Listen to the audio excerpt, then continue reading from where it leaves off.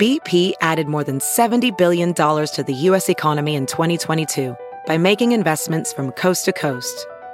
Investments like building charging hubs for fleets of electric buses in California and starting up new infrastructure in the Gulf of Mexico. It's and, not or.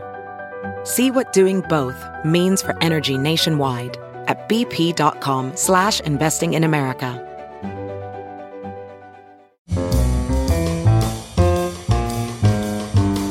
For November 7th, it's Merriam-Webster's Word of the Day podcast. Brought to you by Merriam-Webster.com, the popular dictionary site delivering authoritative definitions, rich, helpful usage content, and dynamic features for language lovers and language learners alike. Today's word is auriferous, spelled auriferous. Auriferous is an adjective that means containing gold. Here's the word used in a sentence from the Arizona Daily Star by William Ascarza. Development on the east flank of the Huachuca Mountains occurred after the 1911 discovery of a gold nugget weighing 22 ounces, probably originating from auriferous quartz veins found in the granite beds upstream.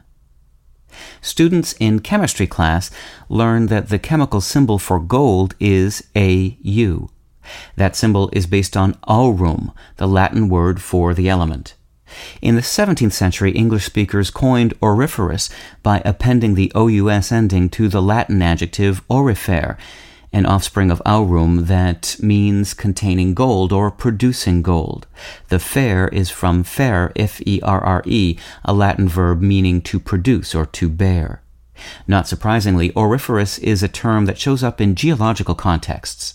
Some other descendants of aurum include aureate, A-U-R-E-A-T-E, meaning of a golden color or marked by grandiloquent style, auric, A-U-R-I-C, meaning of relating to or derived from gold, and the noun or, spelled O-R, meaning the heraldic color gold or yellow.